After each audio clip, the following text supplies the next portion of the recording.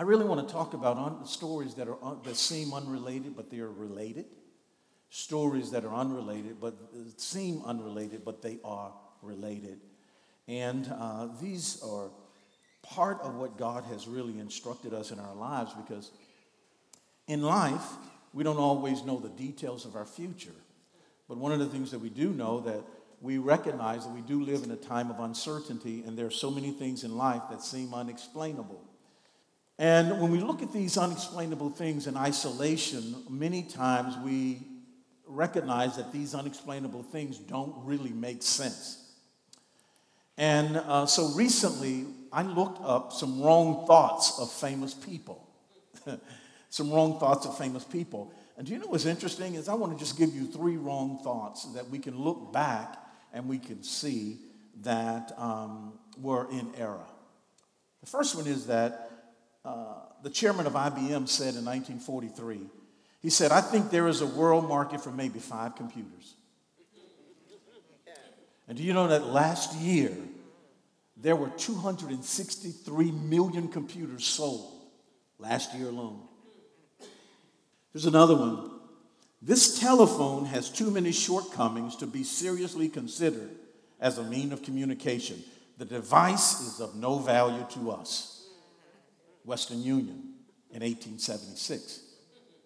You know what's interesting? The U.S. Patent Office almost closed simply because in 1899, they said everything that can be invented has already been invented.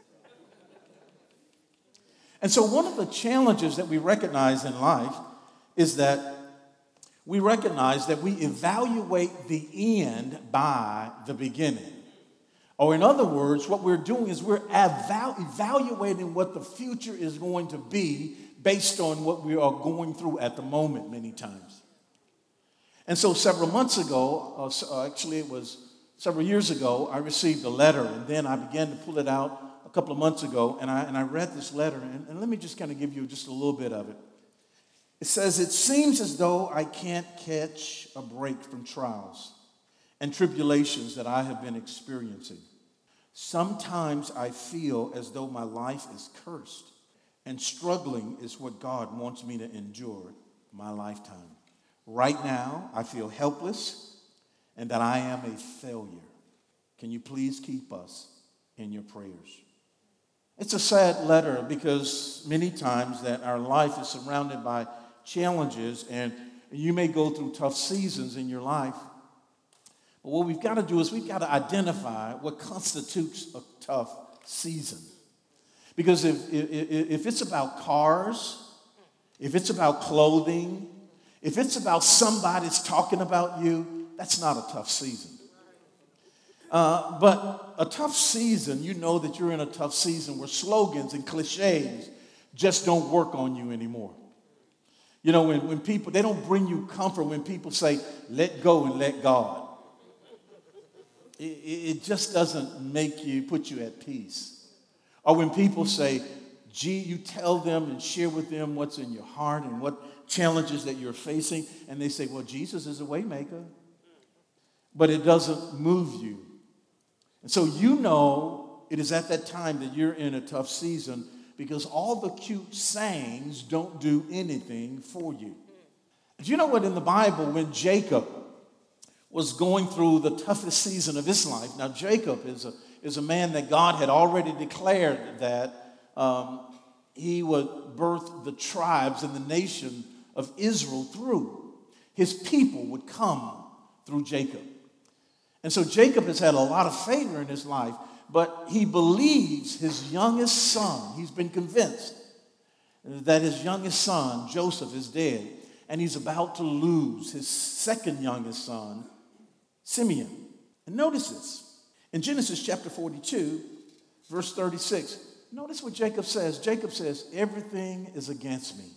Now, how many of you know if you feel that way in your thoughts, that everything is against you, you're in a tough season? But then Paul, over in Romans chapter 8, verse 28, he says it like this. He says that God will cause everything to work together for the good of those who are called according to his purpose and also who loves him.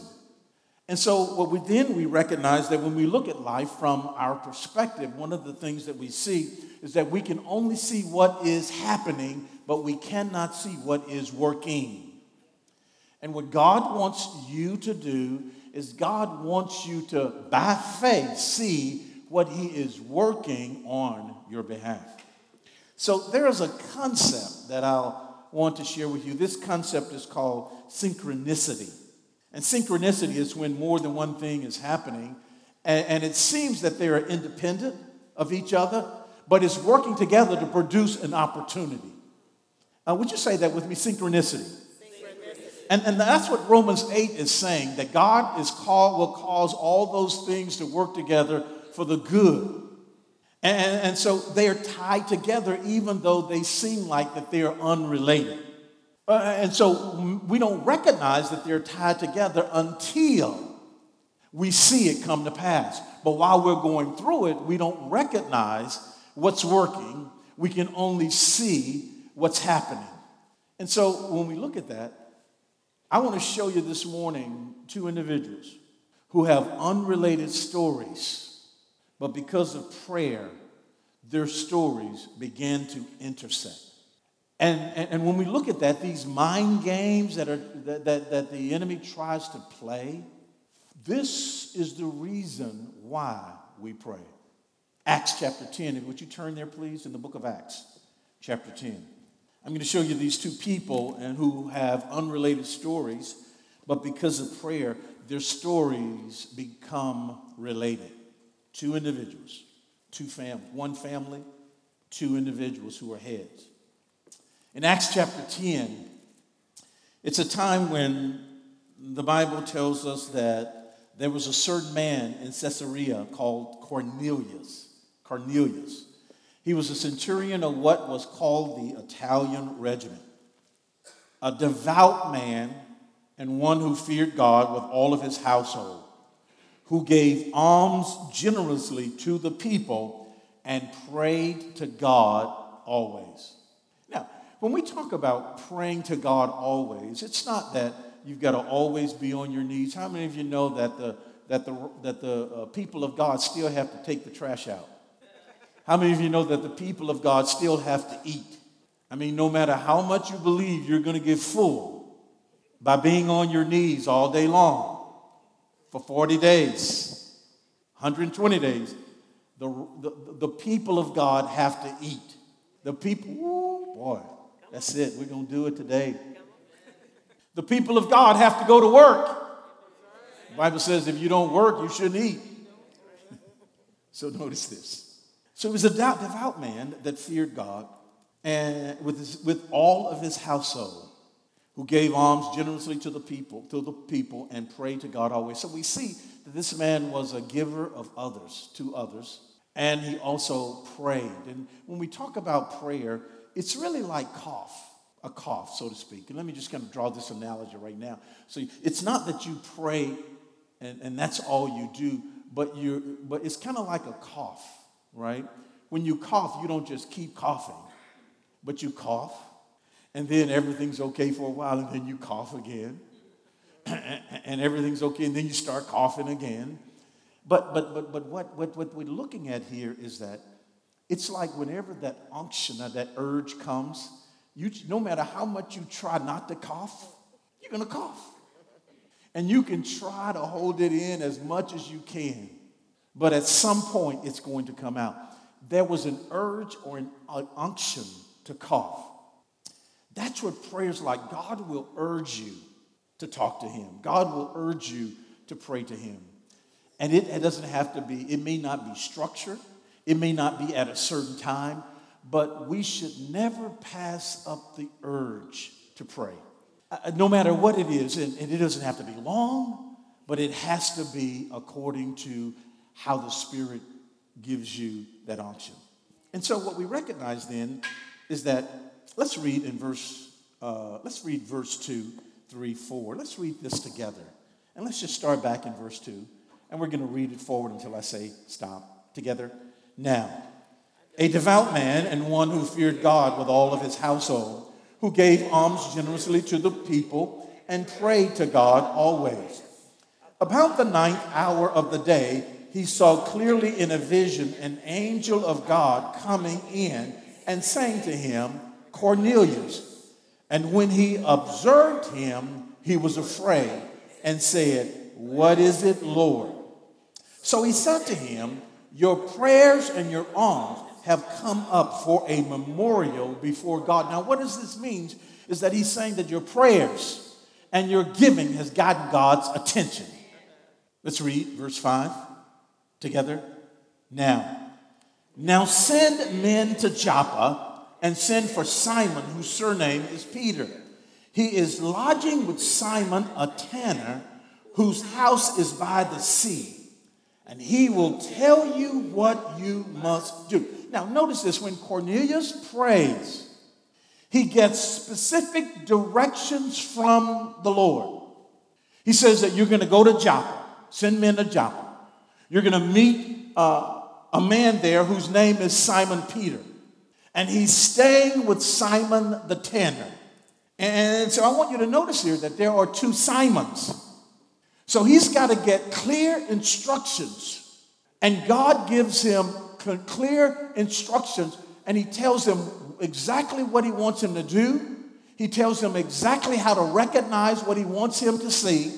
And he tells him exactly the spot that he needs to go. And notice this.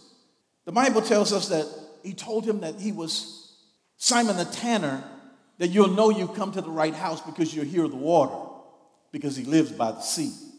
And so Cornelius is praying, and God is giving him specific instructions as to what should be done. Verse 9. Let's read that together. Now, the next day, as they went on their journey and drew near the city, Peter went up on the housetop to pray about the 6th hour. Now stop right there. So Cornelius prays one day. But the next day, Peter is praying. Cornelius is praying at the 9th hour, which is the hour of prayer. But Peter is praying at the 6th hour, which is the hour to eat. But he's praying. It was not the normal time for prayer. And so notice this. They were not praying together. They did not pray on the same day. And they did not pray at the same time. But yet both of them, who did not know each other and whose prayers appeared to be unrelated, but each of their unrelated stories became related because God was working some things together that Cornelius could not see before he prayed, but after he prayed, he could see what God was working. Look at this, verse 10. Let's read it together. Now, then he became very hungry. This is Peter, he's praying. He's hungry, but the food's not ready yet. So rather than watch ESPN, rather than watch MSNBC, Fox, CNN, CBS, rather than watch a good movie, he goes and pray because there is an urge that God has given him. Come on, let's read it together now. Then he became very hungry and wanted to eat, but while they made ready, he fell into a trance. Verse 17.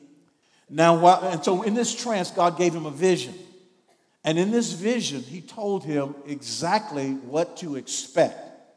Let's read it together now. Now, while Peter wondered within himself what this vision which he had seen meant, behold, the men who had been sent from Cornelius had made inquiry for Simon's house and stood before the gate. And they called and asked whether Simon, whose surname was Peter, was lodging there. And while Peter thought about the vision, the Spirit said, come on, what said to him? The Spirit said to him, glory. What said to him one more time? The Spirit said to him, behold, 3 men are seeking you. Arise, therefore, go down and go with them, doubting nothing, for I have sent them. So notice this. Here are 2 people who live in separate worlds, from different cultures, who had nothing to do with each other, they would never have expected to meet except for prayer. And in this time of prayer for Cornelius, and in this time of prayer for Peter, that God gives Cornelius specific instructions and tells him what he needs him to do and the exact spot he needs to do it and the exact thing that needs to be said. And at a different time, God gives him, but it's in the right time that God gives Peter. This is what you need to start looking for. Do you know what? There are some people that God has spoken to you about your destiny, about your purpose. And you may not know fully, but when you're praying, that God may set an appointment for you. God may give you instructions. And you don't know the fullness of it, but what you do know is that there was an urge that was put it in your heart by God.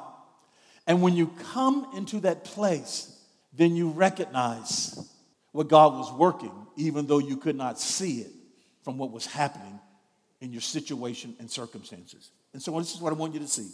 I want you to see this. When I pray, doors are open that you would have never gone through. When you pray, doors are open that I would have never gone through. Would you repeat that after me? When I pray, doors are open that I would have never gone through. Come on. When I pray, I meet people that I would have never met. When I pray, I go places I would have never gone.